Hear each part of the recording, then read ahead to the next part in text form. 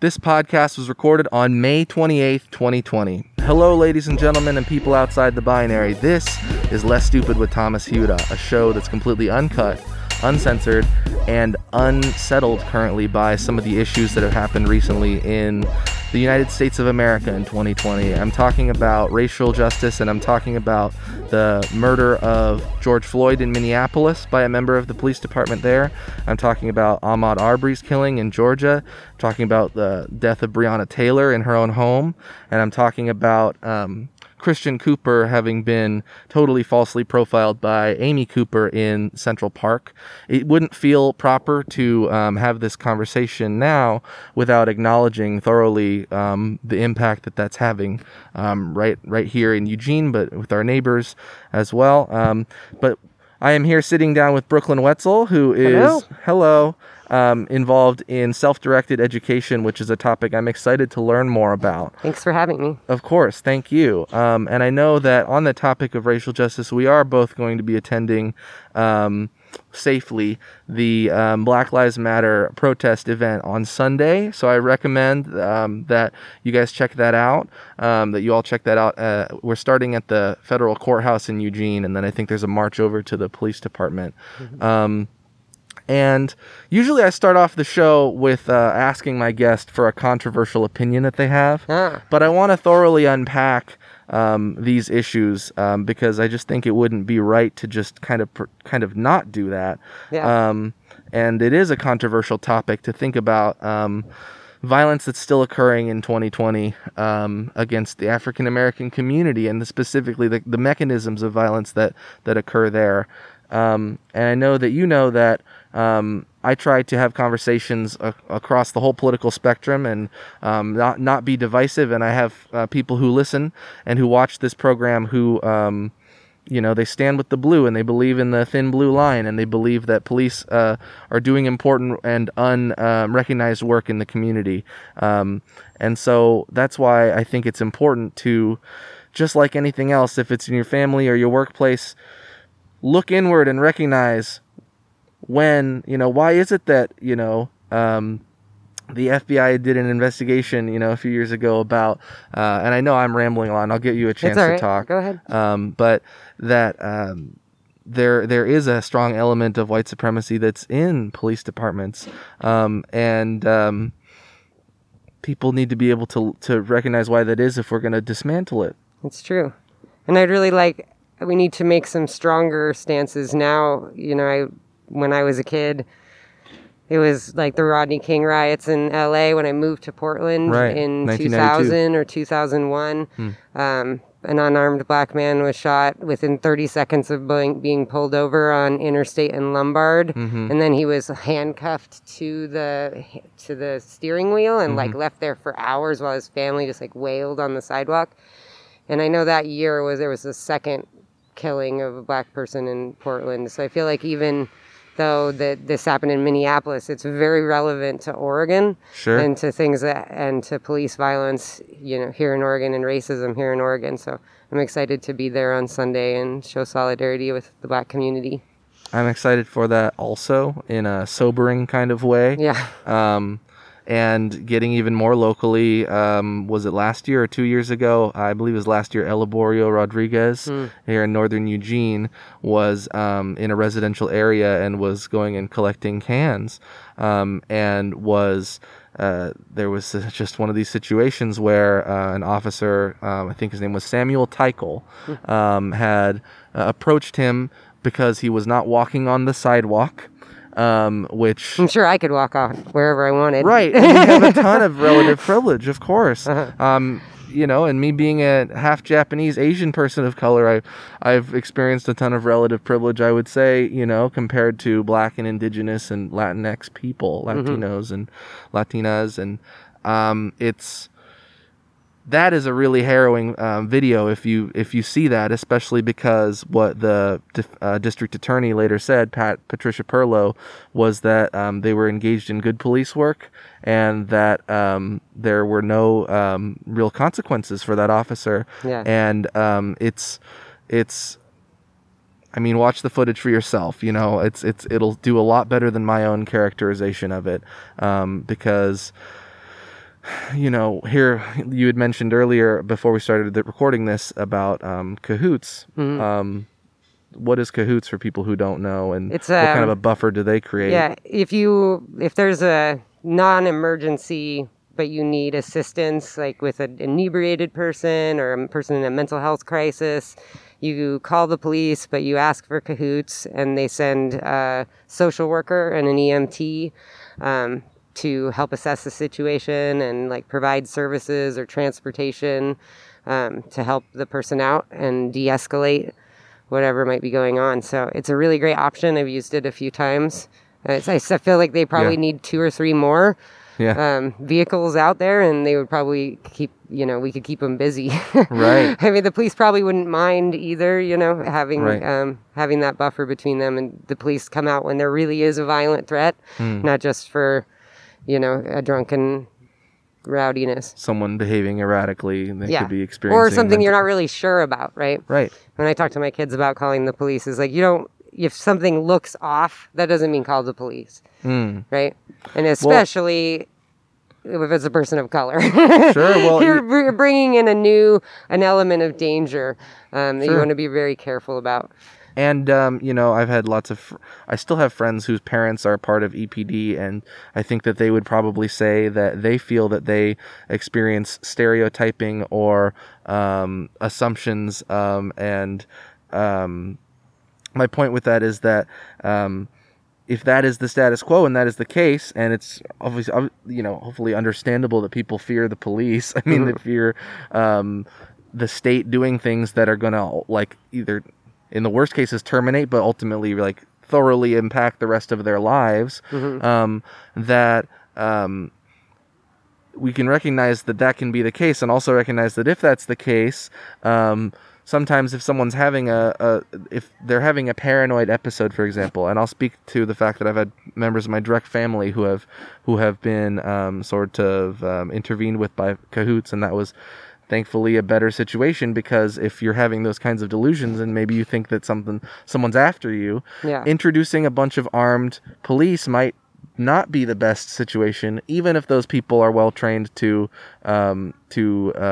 intervene in a way that hopefully is eliminates a threat or reduces a threat. It can still, by the very nature of this society, the history that we're standing on, that we're not separate from, and that can be a real have some terrible outcomes.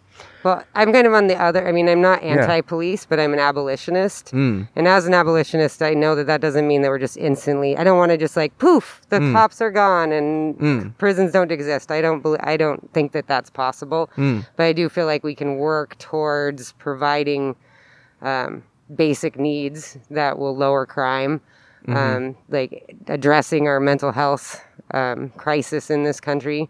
Right. We don't have inpatient services. There aren't accessible. There isn't accessible help for people, and I think that leads to violence and pain, and exacerbates this problem. Right. Absolutely. And mental health. It's like we kind of can pat ourselves on the back for the fact that our dialogue has become a little more robust about it, and a little less primitive and a little less shamey and stigmatizing, but that's just the first step. We have to tangibly put resources behind, getting mental health professionals, getting them paid more and getting more of them out there, and making them more accessible. I don't think people realize that there aren't things available. I had a family member they had a teenage family member that needed mental health care, emergency mental health care, and they sat at a hospital in an ER for over a week and a half waiting for a bed. Wow. Yeah, and there's pretty, and then the police, because of they're not an ER isn't set up to handle that. So when things went badly, they brought in the police inside of the ER to handle the issues. So and it was a no good situation. And I'd really like to see that at the top of the agenda. We put more money into the police, but I feel like that's just dealing with the consequences, not the roots of the problem. It's a very persistent response to amplify funding for police, and it's in part, AOC, Congresswoman out of New York in the Bronx and Queens, she spoke recently on a tweet that I really appreciated, where she basically said a lot of the reasons why that occurs is because politicians, whether they have good intentions or, most people in Congress, I would say, have good intentions, and they want to represent their districts well, and their states well in the Senate. But they fear the police unions and they fear the police federations, because those entities have such entrenched power, so much money, so much community support as well. And so, gosh, it's just part of why I believe in podcasting, having a one-on-one conversation with you and other people, is because maybe we can sort of break down the idea that I'm on a team and you're on a team and these teams are at war with each other, but instead listen to each other, hear one another out, and hopefully change some hearts and minds a little bit. Yes. That's kind of what led me to self-directed education, so kids could start practicing exactly that, like communicating with each other, working together, making their own decisions, just giving them real life experience, having that freedom. About 5 years into choosing that education for my own children, and working in the field as a staff member at a Democratic school, and other homeschool co-ops and things around here that I've been working on. But kind of why I bring it up is that we don't, adults, you go through 12 years of school, but you don't really leave. Very few people. Maybe if you have you go to debate or you focus in some specific way, but the goal of school is not to teach you how to interact and be in community. And that just isn't what it was set up to do. And the current goals of education are more to hit Common Core standards and to hit certain curriculum and academic benchmarks, not to lend better social skills or ability to critically think or problem solve in a group. And we put so much on teachers, and we expect that those outcomes of better engaging with our community are going to come out, because a lot of us do experience that from going through school. I loved school, and I went to Teachers College in Columbia University in New York to become a teacher, and I've studied education a lot, basically my whole life. I never stopped being outside of schools for the most part, for any prolonged duration anyway. But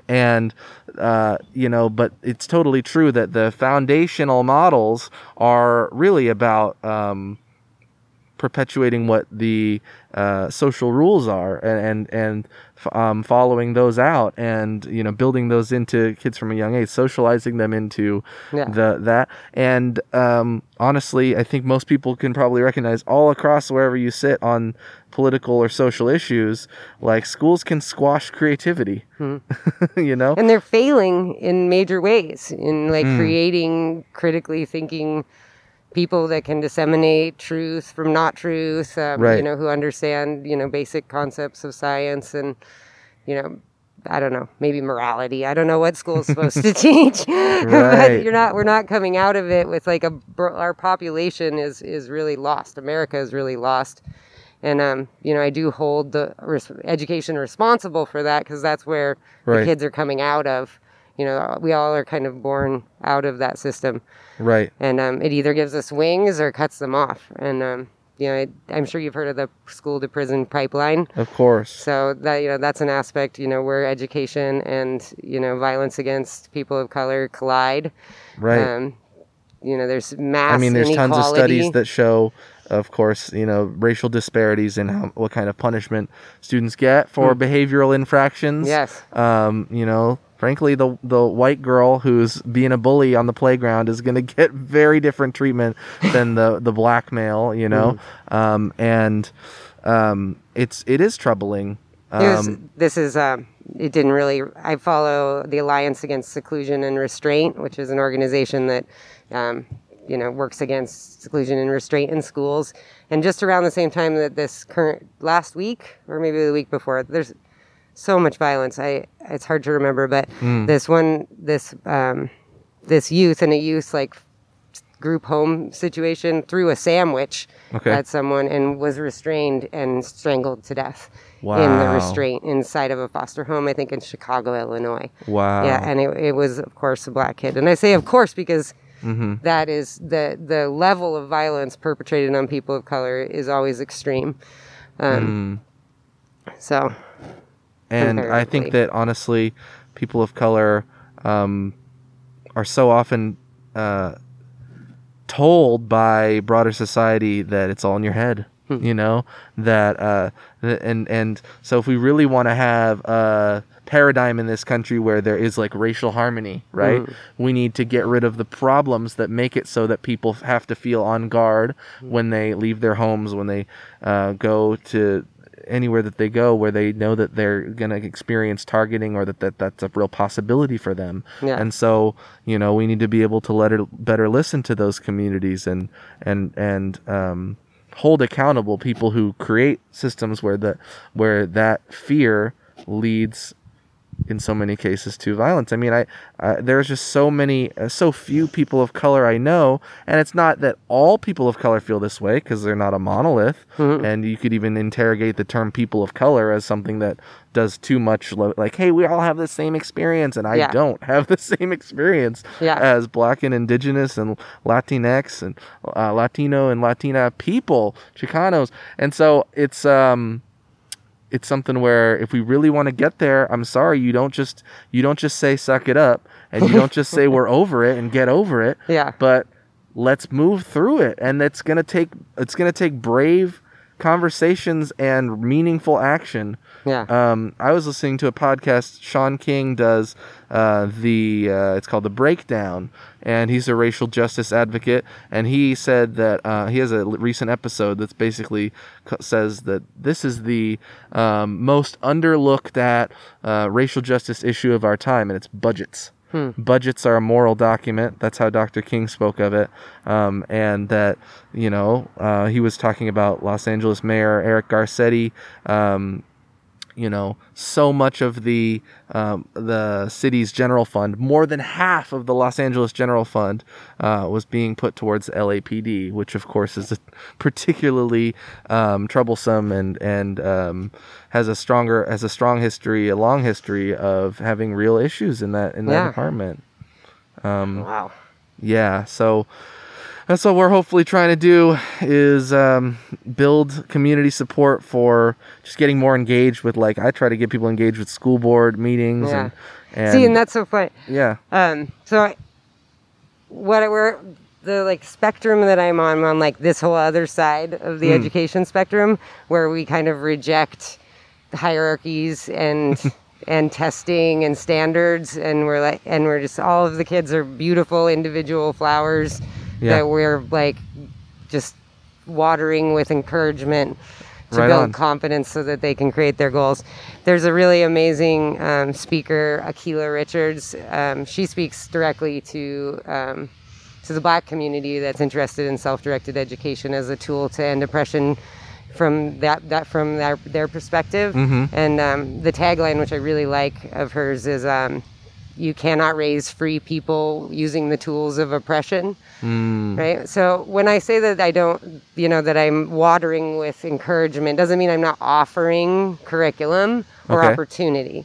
Right? All of those things are definitely part of the plan, but the goal is different. So the goal changes.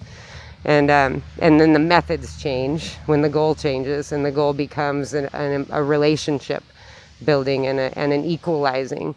And so in my mind, if we raise children as equals, and the whole idea that, kids have a lot less freedom and rights than they did 100 years ago, right?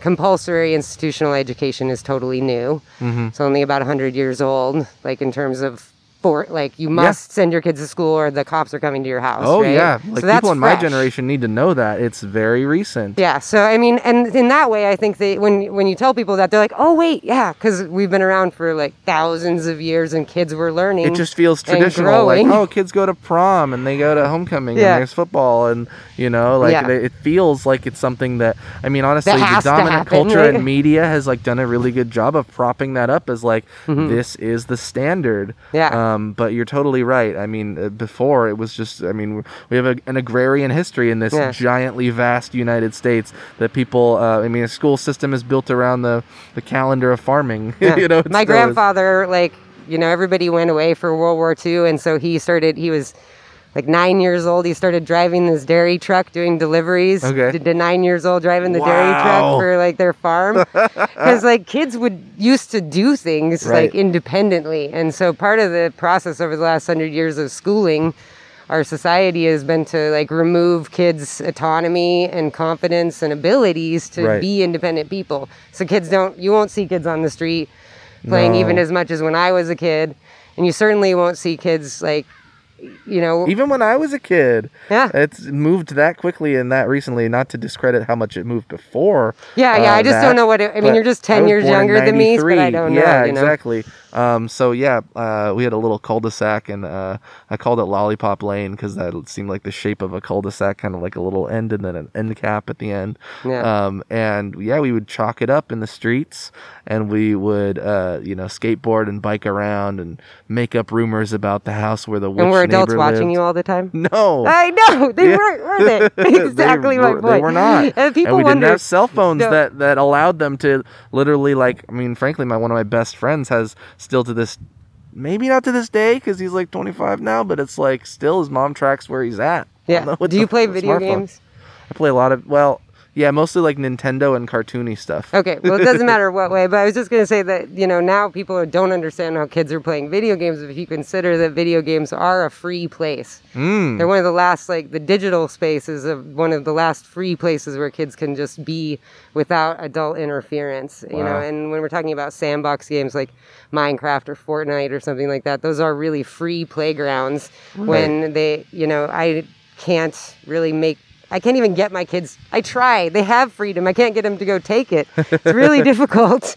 Yeah. The helicopter parenting isn't something that our generation did on purpose. Right. Are you a parent? No. We haven't gotten that far in our conversation. I hope to be eventually, yeah. Well, you my don't parents, bless their realize heart, that you just they're get great kind people. of like... Sorry, my parents are great people. They didn't do a great job as parents at a certain point. So I'm like really trying to focus and be like, I got to pick the right partner. We got to communicate well. We got to be able to have all our financial ducks in a row as much as possible. Don't wait too long because the financial thing might never happen and kids are raised on love, not money. You don't think I'm going to become a multimillionaire off a podcast? I just stand by so kids cynical. Are raised on love, not money. That's just like all I have to say about it. True, so true. Okay, my bad. I cut you off. When you become a parent, you're kind of railroaded into like cultural stereotypes, whether you like to or not. Yeah. And there's a lot of pressure, a lot of fear. Right. And CPS and the police state overall is stronger than it's ever been. So there's a lot of fear. Right. Make sure you do it right. Otherwise, you might not have the privilege of having a kid, Right. So I don't know where I was going with that. No, it's good. I want to set up for people the context of where we're at here. We are at Lincoln School here in kind of what I would call Midtown Eugene. And so we thought it would be an interesting backdrop to be able to show that, unfortunately our children are not able to play here on this playground during this pandemic, which pandemic could have gone a lot better if not for really terrible federal leadership on some fronts. But we're not here to protest that. No. We're not Karens. It is weird that we're open, but playgrounds aren't open. So it was interesting that you could be in an enclosed space and buy things, but we couldn't be outside and play on a playground. But well, we can be concerned about a lot of different issues at the same time, and we don't have to be reopen activists in order to be like, yeah, sometimes the state mishandles these kinds of things. Sometimes, the CDC recently kind of did another study saying that this virus is not particularly it doesn't transmit well through just like mutually touched objects. Huh. So That's helpful. Exactly. But so for people who are only listening, thank you for listening for about 25 minutes through somewhat muffled audio, because we are taking every precaution. We've sanitized the microphones and we're talking through masks. And so it does kind of remind me to think that we have a real privilege, as we talked about, of being able to get this message out and have a space to put it on the internet and have listeners, and only be a little muffled right now. Yeah. When there are voices where we can hopefully try to recognize are much more stifled. But I want to unpack more of this self-directed education stuff, because ask some questions. Okay, yeah, because from my perspective, not knowing much about it, it sounds like a bunch of hippie crap. And so how do you work against that, I guess, perception? And also, I don't know that you're trying to evangelize or get it out there and get more people into it, but maybe you are. And so how does a parent get to the point of deciding that this might be the right thing for their kids? Well, I think I came to it because I couldn't get my kid, was sad, crying, not wanting to go to school. And then I looked back at my own life, and I had actually left high school. And I was a really self-directed person and got a lot of stuff accomplished, like, despite of school. But it wasn't really providing me with what I wanted. I wanted to be a lot more engaged in the world than school really allowed me to be. And so I made a plan to graduate early, and then ended up just leaving school at the end of my junior year and got my GED. And so since then, I've, like, gone to college and continued on my life. So I know many dropouts from high school that have completely fine lives, but they won't tell you that if you do it. Yeah. True. So I think that a lot of people come to it because their kids are incredibly unhappy. Okay. And then they maybe look deeper into why they're unhappy, or they have like a neurodiverse child and they're trying to struggle to fit that kid into a system that won't fit, and trying to make an IEP or some specific way to accommodate in a system that really can't accommodate their kid. And there's a lot of resources because this form of schooling has been around for 100 years. Like the oldest school has been around for 100 years, and which I thought was impressive. So there's many, many graduates of this form of education. You can see that they're normal, successful people are doing various things like people do. That's Summerhill, which is in England. Okay, I've heard of it. So that's a boarding school, right? And then about 40 years, Summerhill was founded here in the U.S. And so those are both democratic schools. There's different models of self-directed education. So I was working at a Sudbury Model School in Montana, and all of the decisions about the school are decided by the students, by the student meeting, including like hiring staff. Wow. And how they spend the money. No shit. Yes. That's amazing. Yeah. It's really, really amazing to watch kids come into the power of knowing of having that power, and then and if you give kids freedom, so funny, they're responsible with it. But you would never know that if you don't try. It is so funny because even me having such an amazed reaction to that, it makes me want to interrogate, why do I feel like that's radical? Why is it that I am more okay with the status quo school districts and all the vetting and that kind of process for putting someone in front of my kids for whatever it is, 6 hours a day, than I am with the fucking kids being able to have a say and say, you know what, we've got some great lessons with Miss Sherman, and let's have Miss Sherman, teach us. And it's a real election process, right? Right. I was a staff member, kind of like a volunteer staff member for 2 years, and at the end of the second year, I applied to be a paid staff member and tried out. So I did a week, and I already knew the kids. Okay. And I had already kind of been doing the position, so this is almost it's a really tragic story, actually. But it proves, the beauty of it. So I did my week, and I took the last week. I was trying to be really fair. I should have been, really campaigning, but I didn't want to, manipulate these kids, right? Right. So I tried to be really fair, and the other two candidates had a week trial as well, and then they did ranked choice voting, so the kids got to vote like for everybody or anybody that they wanted or everyone. Wow. And I think I lost by like 2 votes. Oh. And it was super sad. It's almost like losing a job that I really loved and then also not getting one I really wanted. But that's democracy. That's how it works. And my kids and leaving that school, they have so much confidence in themselves, in what, in their own autonomy and speaking up for themselves. And I started to realize that How powerful is that? That's awesome. Yeah. And I started to realize that if you break down these hierarchies between adults and kids and equalize it in a real way, like I'm saying, giving them choices, making them equals to us, which I know it's radical, but you're also keeping them safe.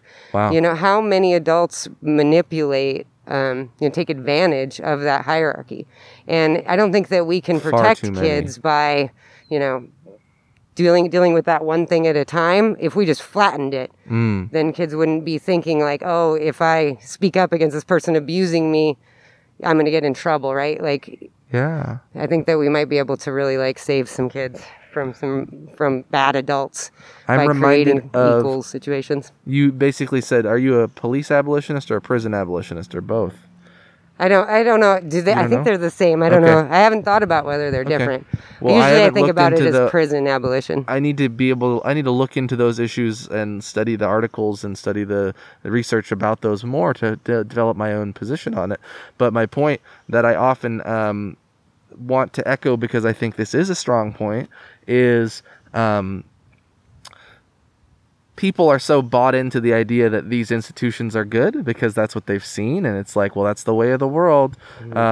But we should be able to ask, if we want to build a better world, are these working? Like, is it working, and is it working for whom? My first guest, Ty Williams, on episode 151 says that anytime we move forward in the world, we got to ask, for whom is this working? And so when I think about self-directed education, and you're talking about these people who can so often manipulate the power dynamic. The status quo is not that things are working well. A lot of us know people who have abused their power in schools. I was taught by some of those people. I was coached by some of those people. In 8th grade, we had a long-term substitute who got a lot of notoriety because she was having sex with my 14-year-old peer. And I also had some baseball coaches who were twins who were hoarding child pornography on a laptop, and one of them, the person who was doing that, was a middle school teacher as well. So don't start from the idea that we're about to knock down something that's all pristine and perfect. Start from the idea that all problems need to be solved, and if we're evolving in a world where we have better ability to communicate with one another and work out what we want to see, then we can do better. So here's a question for you, unless you... Yeah. No, I want to hear your question. A lot of the biggest, firmest, strongest advocates against the status quo in education, in my view, are conservative or right-leaning people who, they don't like Common Core. That's a big thing that they don't like. And they don't like... they want more localization. Many people, I mean, Betsy DeVos, who I agree with on very little, is someone who wants to see more public money be able to go into parochial schools, for example. But in so many of these cases, there's a distrust of government-run education. Do you see with self-directed education... I mean, I would say that you're a more liberal person than a conservative person yourself. Yeah. But do you see opportunities for, bringing in, a political diversity of people and perspectives? I do. I've met one of the most prolific authors on the roots of institutional school, John Taylor Gatto. He's really popular in libertarian. Kind of like whatever, sure. I don't know how to describe it, but kind of like in a libertarian right sure. political stance. And I think that I find a lot of commonality because people understand and read some of his work where he goes back and finds some of the institutional documents, written by the people who set out to create institutional school as we see it today, and gets out those documents and shows them to us and says, is this what you want education to be about? And everyone's like, no. And you can be on the right or the left and see that. And, I feel like the facts really speak for themselves when it comes to institutional education, and people who are ready for change on the right and the left can see that. I've seen there are certainly, there's different models. Like I said, there's different models of self-directed education, and some of them would be more amenable to political diversity than others. I have seen even some self-directed models, a faith-based self-directed model. Sure. Where the quality of the education and is all self-directed and on the kids, but where the parents were coming from was from a faith center, which I totally respect. I don't have any judgments about how people choose to educate their children. I want to have the freedom to educate my children, raise my children how I want. And in order to get that freedom, I have to give it to others. So I have no judgments about how people raising their children in like a Catholic school or a real fundamentalist control. I mean, that's your choice. And eventually your kid will leave and might learn about some stuff you didn't want them to learn about. Right. Yeah, it is weird that we are so... Maybe a lot of us are a little uncritical about the fact, probably until you have a kid yourself, you're uncritical about the fact that, like, the government has such a role in deciding the decisions about how you raise your kid and about what it's kind of shocking values. when it happens. I believe it. Wouldn't. You're like, whoa. I believe it. It's pretty crazy. In your own personal journey, what led you to bringing your kids through that? You actually mentioned that they were unhappy in schools as well. And then I connected it. Like I had read John Taylor Gatto in high school, and that had gotten me out of high school. But much like you, or maybe not if you're thinking about kids, but when you leave school and you don't have kids, you don't think about kids anymore. You're like done with childhood. Right. You're not even concerned. Like most of the, single adults without kids that I know don't really care or want anything to do with child caring, child rearing, right? So it becomes kind of this exclusive club of parents and educators. Both of those to me, like especially young kids. I just so they're kind of warehoused, right? And I think that there's this concept that we have to keep the elderly and the youth away from us producing middle-aged people because we're important for the capitalist establishment. So we were good for the economy, but having a bunch of like kids and elderly people in our way all the time, that'd be like no good. Right.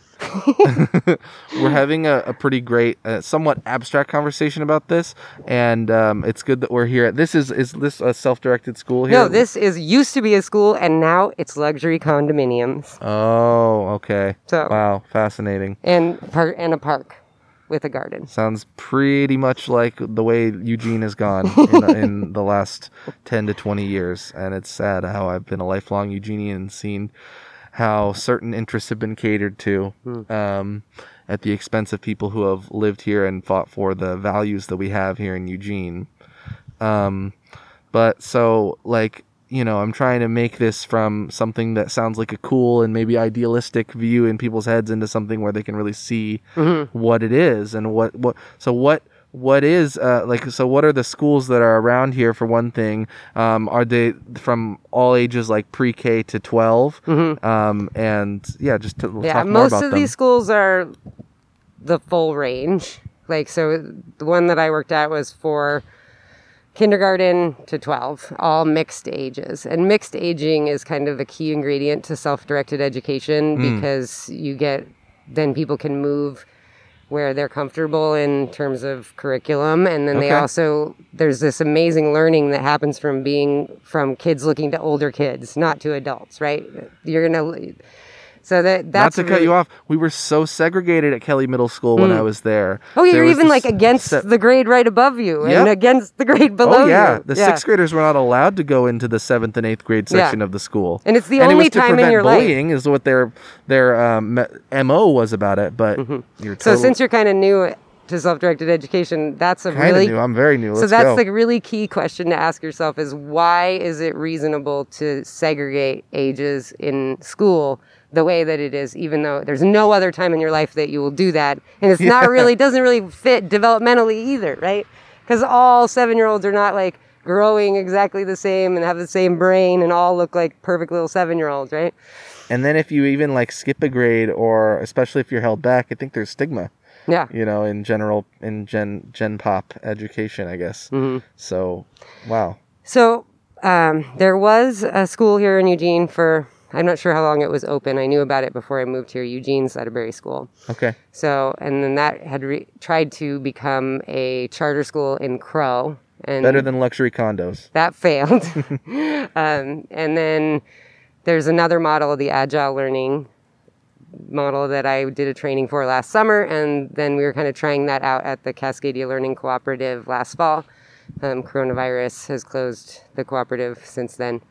So I'm working on a project that is not involved with having a building, where I just take out groups of kids to explore the community freely. And I help them navigate like the decisions they make and interpersonal conflict. And I just kind of serve as like a happy little safety guide as they go on their adventures. Probably adventures that me and you would have done alone, but kids aren't allowed to be alone in public anymore. So I help provide a free experience for kids that might not get it otherwise. So that's where I'm at so far. I'm working with other people to start maybe getting something going in the fall. It's hard to know whether to work towards getting kids together or to table it. Right on. It's really confusing time to be alive. Well, I have a question, and I have my own feelings about the question I'm about to ask you, but I still think it's worth asking as a jump off for conversation. These kids, when they go into like college and they go into, let's say, like something that's big, like the University of Oregon, and have to navigate the registrar and navigate just like everything that comes with a really normative education after that. Yeah.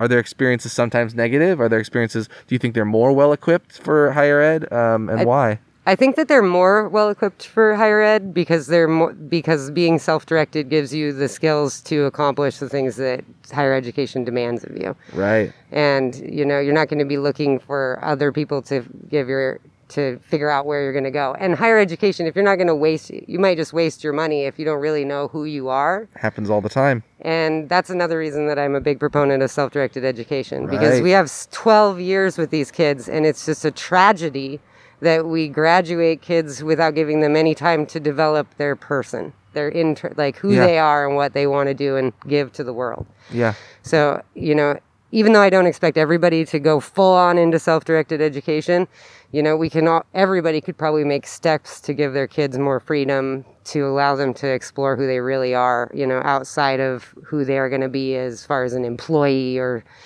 some cog in the workplace, right? Right. Some real passion that they have. What are the funding mechanisms? Do these schools and these programs get state funding, or how do Most of them are private schools. Yeah, okay. In Montana, we were how do they stay affordable? Well, they have lots of scholarships, and it costs like half as much as educating a public school kid. It costs about like 10, usually. I've looked it up. It's usually like 10, 15, 20 grand per pupil in a public system. And little micro schools can do it for about 5 grand. In Montana, we had access to like a Republican funded school choice scholarship fund, that my son received, and the school ended up receiving 6 of those scholarships. So I'm actually really, I feel this weird camaraderie with Betsy DeVoe or with the right. Sure, because they've provided opportunity to my family, because they're the only people that will give me that freedom, right? I actually don't find a lot of solidarity always on the liberal left side when it comes to these subjects, especially when it comes to providing kind of like what people think is an exclusive or education or something really out of the binary, right? Sure. Like that is something that's really difficult for people to accept, that poor people should have access to that. I don't know. It just seems like people want poor people in public school, and then you're like, but I want to send them to private school. They're like, no, we can't give them money for that. I'm like, wait. That isn't... So I'm not against giving public money to private schools. Okay, cool. I'm so glad to have that, because I think it's so easy to just paint you as like this floaty far left like idealist, like, you know, Well, I am. flowers That's and- my imagination. I live here in reality. Well, in terms of living in reality, one thing that I thought about as a teacher was that, and this is a quote I heard from somewhere, you know, you pick these quotes up and you never remember where they're from. Students don't remember lessons, they remember moments. And because you are in education, I want to ask you more personally, because we've covered this topic quite a bit of the self-directed education, but I want to ask, like, I want to get to know you as a person, as a spiritual being, because I think we're all spiritual beings. And like, what do you remember from when you were a youth being educated? What moments do you remember that were significant to you? Well, it's interesting. It'll come back around to the issues of today. Part of my childhood, I lived in Albuquerque, New Mexico, like kind of, you know, in the ghetto area of New Mexico, in a predominantly black school. So I was one of like 2 white kids in my school, in my class. And what I got from that experience was, you know, a lot of empathy for that community, and also a real visceral feeling of how segregated America is. Because even though I was like not a racist person, but I was a white kid in a black school, and no black kids didn't want to talk to me, and I didn't really know how to talk to black kids, and you know, I just ended up connecting with the only other white kid in my class. I mean, I'm a kid. This is me just looking back at my childhood, thinking, why was it like that? You know, because that wasn't a choice I made. That was just kind of what happened. You know, I'm only like 13 years old, right? Right. So, so that sticks out to me a lot in education in that time, and I always wanted to know more than what they wanted me to know. They would be like, do a book report, and I would go and like do it on 2 different things that were all both really terrible, like AIDS and child abuse. You know, and I just like dive all deep into that, and then get like freaked out because I learned too much. Sometimes those stigmatized topics can be the most exciting to dive into. So inspire the most genuine curiosity, because they're taboo on the large front. And then as soon as I got to high school, I started getting really bored and with the classes that I was taking, and I would like skip school to go sit in the library and read what I wanted to read. Or there's a really amazing film festival in the town I grew up in, so I would like skip school to go to the film festival. That's cool. So as soon as I became a teenager, what I wanted to do and learn became much more important to me than what the school was saying that was important. You know, and I think a lot of people feel that way. Bug on me. This bug has strong views about what's important in education. He's trying to disrupt you from exposing self-directed modes of thinking. Well, I used to skip class sometimes and just walk around and talk to people in the hallways, because just the idea of and I had a really challenging senior year of high school, and I mean, one of my criticisms that I come away with is that, so I know this is like kind of a rare experience, and I'm not just like trying to speak to like maybe I was in like the 1 or 2% in a way of educational privilege, and how teachers looked at me, and like, oh, it's easy to point to that kid and say Thomas is smart, and like I'm gonna ask a tough question, and everyone sits around and not doesn't want to contribute, and I'll make Thomas do it, you know, that kind of thing. But I was entrusted a lot, but I also took on a lot of the expectation to be excellent, and that kind of tends to cross apply into like a lot of different things, and then I have a lot of expectations on me, and so it just ended up being a lot of pressure to I mean, you know, when I came home with an A-, my mom ripped into me. It was a very Japanese mom thing to do, frankly. So I mean, that led to me, like, once I was 17, I was just like, what's the fucking point? You know, and like I got behind in calculus because calculus is hard, and I was a shithead at times, and I didn't want to study because frankly I'd never had to study until I was like 15. I'd never had to study. I just I did my own thing, and I learned enough from my own life and Wikipedia and the internet, and like. Isn't that weird that you get like labeled smart? I looked at my mom saved a ridiculous I'm a amount dumbass. of paper. That show's though. called Less Stupid because I'm an idiot. Like, I'm like So my trying mom to be less saved all stupid by this talking paper. with people. My mom saved all this paperwork, and in second grade, I have like a report card, and it says college bound. Okay. And Wow. John Taylor Gatto talks about like one of the mechanisms of school is like ranking and filing and putting people in their place, right? Like Yep. labeling you for early so that you'll know exactly where you fit in society. And if you fail, you will fail, right? Was this when you were in New Mexico and you were No, that was in Montana. Okay. I moved back and forth. Okay, got it. But my mom was in college at the time, so maybe that was why they said that. And I had a really high vocabulary for my age, even though I was really bad at spelling. Spelling is not very attached to other forms of intelligence. There's a lot of studies that show, you know.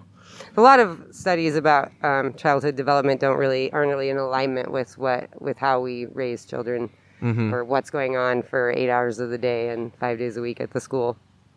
So what was I saying right before that? You were labeled college bound. Yes. So I'm labeled college bound. Right. You're telling me there's another second grader out there that's labeled not That's college the very bound? first thing I think of in that situation. And that is just heartbreaking. That's such a sad and truthful, like, honestly, let's be real. People get written off at that young age all the time, and it's based on a whole bunch of factors that they have no control over. Yeah. And it's hurtful. It's really hurtful. One of the books I read in educational studies was Keeping Track by Jeannie Oakes. And tracking is like one of the number one ways that inequality becomes embedded in our school system. And so I went to North Eugene High School, and we had... some pretty woke educators who tried to push back against this notion, but we were a highly tracked sort of program of school, and we were split into 3 different small schools, had their benefits and had their drawbacks for sure. Really, if people don't know, it's basically just like when at an early age and in various scenarios, you put people into like the general math, and then like this person's like put them in the advanced math, and it becomes really hard to transcend those like castes practically. But the schools like to do a really good job of highlighting like the 1 or 2 people. It's like, oh, turnaround student of the year. Yeah. You know, this and there person. could be weird mistakes. Like I don't play an instrument because I moved the year that they introduced instruments. And then I moved back, and it was like I had missed the introductory year, so you have to be in choir. Because I couldn't go, because the way the scheduling is, you know, you have to learn intro in 5th grade, and if you're not there intro 5th grade, then you sing instead of play an instrument. Right. This seems unfair. I don't think Right. I'll ever forgive him for that.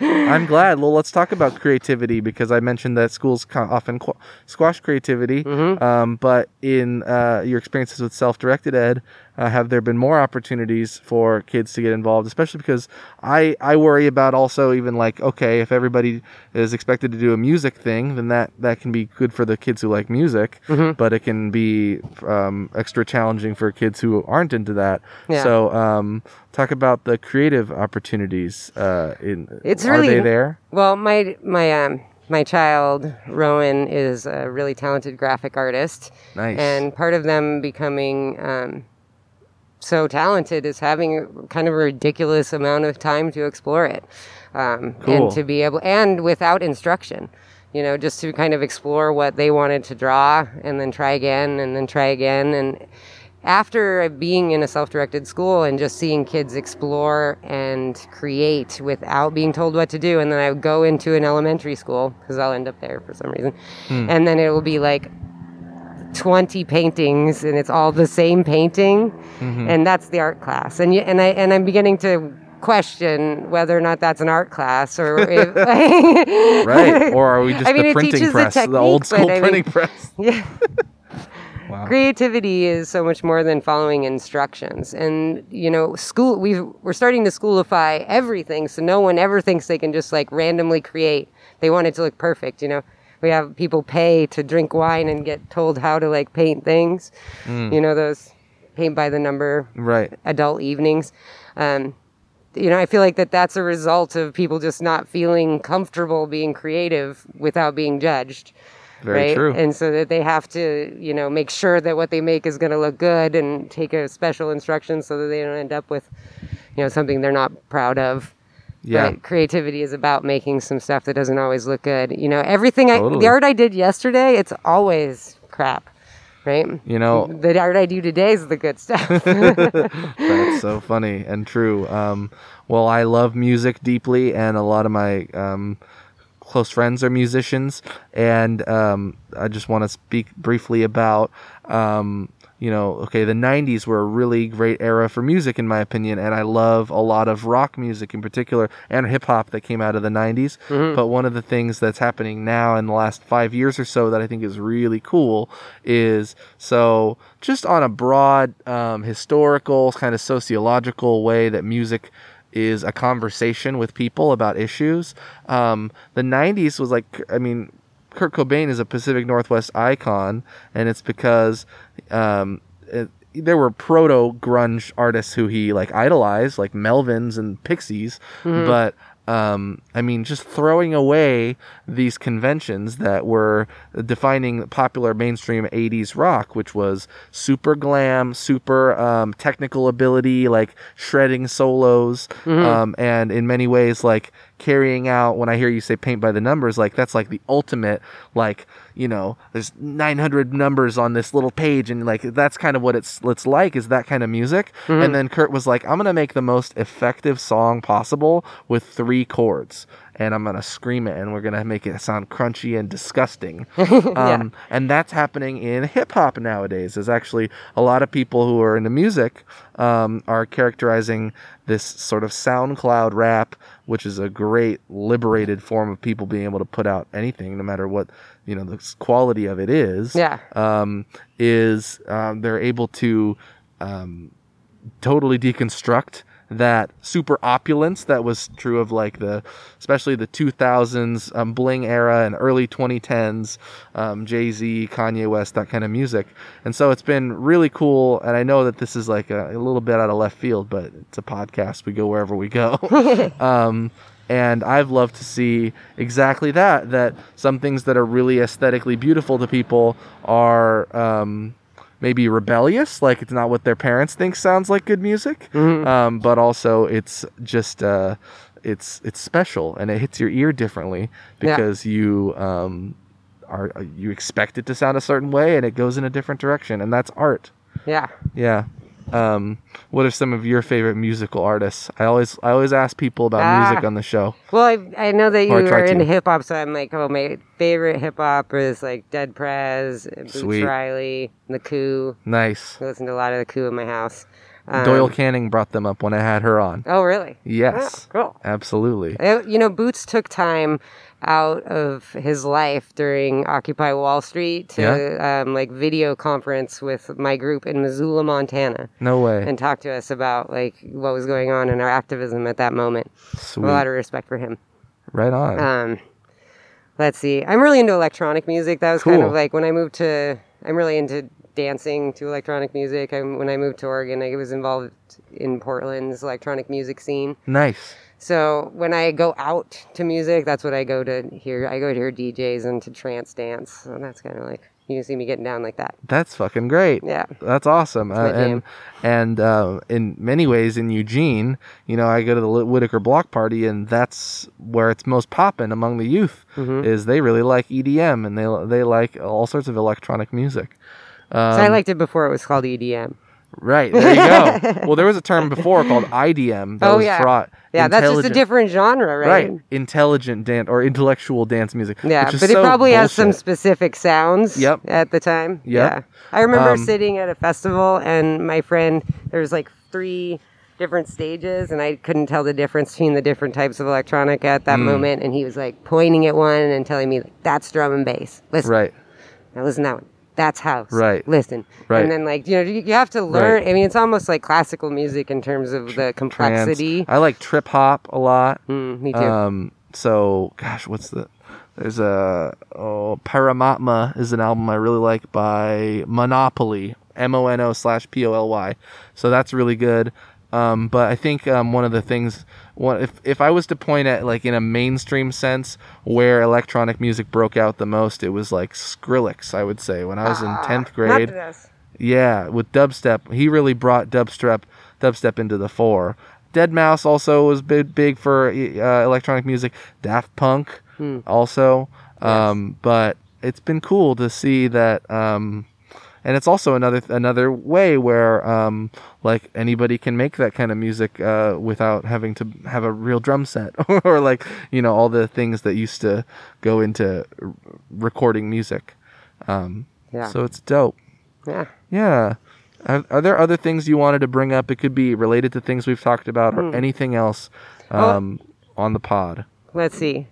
Well, I had meant to mention that my activism is kind of like about breaking down institutions. And I decided maybe this week that it relates to 3 different institutions. They're kind of on all the stages of life. Okay. Breaking down school institutions, breaking down prisons where we keep, you know, adults, and then also like nursing homes and, you know, addressing nursing homes and where we're warehousing our elderly. So part of my, you know, in addition to what I've done with self-directed education, I've been meeting with some friends talking about learning more about funerals and elder care and, you know, kind of bringing some of that back to families and getting some information to people about other options outside of institutions when it comes to, you know, the end of your life as well. Wow. So that's kind of where I'm at.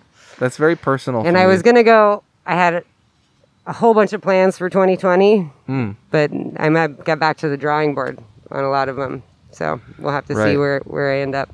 Right. Because of COVID? Or, yeah. Because, I mean, I like to throw events. So I was going to do an event. I was going to do some benefit events. I was going to do some educational events around these subjects that I'm passionate about. And so now I'm trying to figure out whether I can do these in a digital space or, you know, just table them for a little while. So different and not the same. But I do really like the access. And I hope that it stays. Of course. Like I would like it to see a digital attendance option always from now on, because it really gives me the ability to show up. I mean, as a parent, and you know, my mother's disabled, she can't go places. You know, if we really want to equalize things, having digital tickets is amazing. So I hope that that's something good that comes from the pandemic in the long term. Totally. I think that's great. So that's all. Well, that's great. And before I let you off the hook, well, I have my final question I always ask people, but I also just want to say that if people are interested in self-directed education, you seem like somebody who'd be open to answering questions. I am. And definitely. How can people contact you? You can find Eugene Flying Squads on Facebook and message me through there. I'm the only one. There's also Flying Squads in New York City and PDX and upcoming in Seattle as well. So okay. We're spreading out. You don't want to put your email address or anything out there? Brooklyn K. Wetzel at gmail.com. Perfect. Thank you, Tom. Well, the show's called Less Stupid, and I know it's an offensive question, but sometimes I'm offensive. What's one way we could all be a little less stupid? Oh, that you're asking me this? I'm asking you. Let go of control. Wow. That's my answer for today. I might give you a different answer tomorrow. Beautiful. All right. I don't even need to ask you anything further. I like the open-endedness of that. Okay. And I'm a believer in thanks for spiritual faith, so I would say let go and let God. But that's me. Thank you, Brooklyn. Thank you, Thomas. Thank you, everybody, for listening. Have a great day. Bye.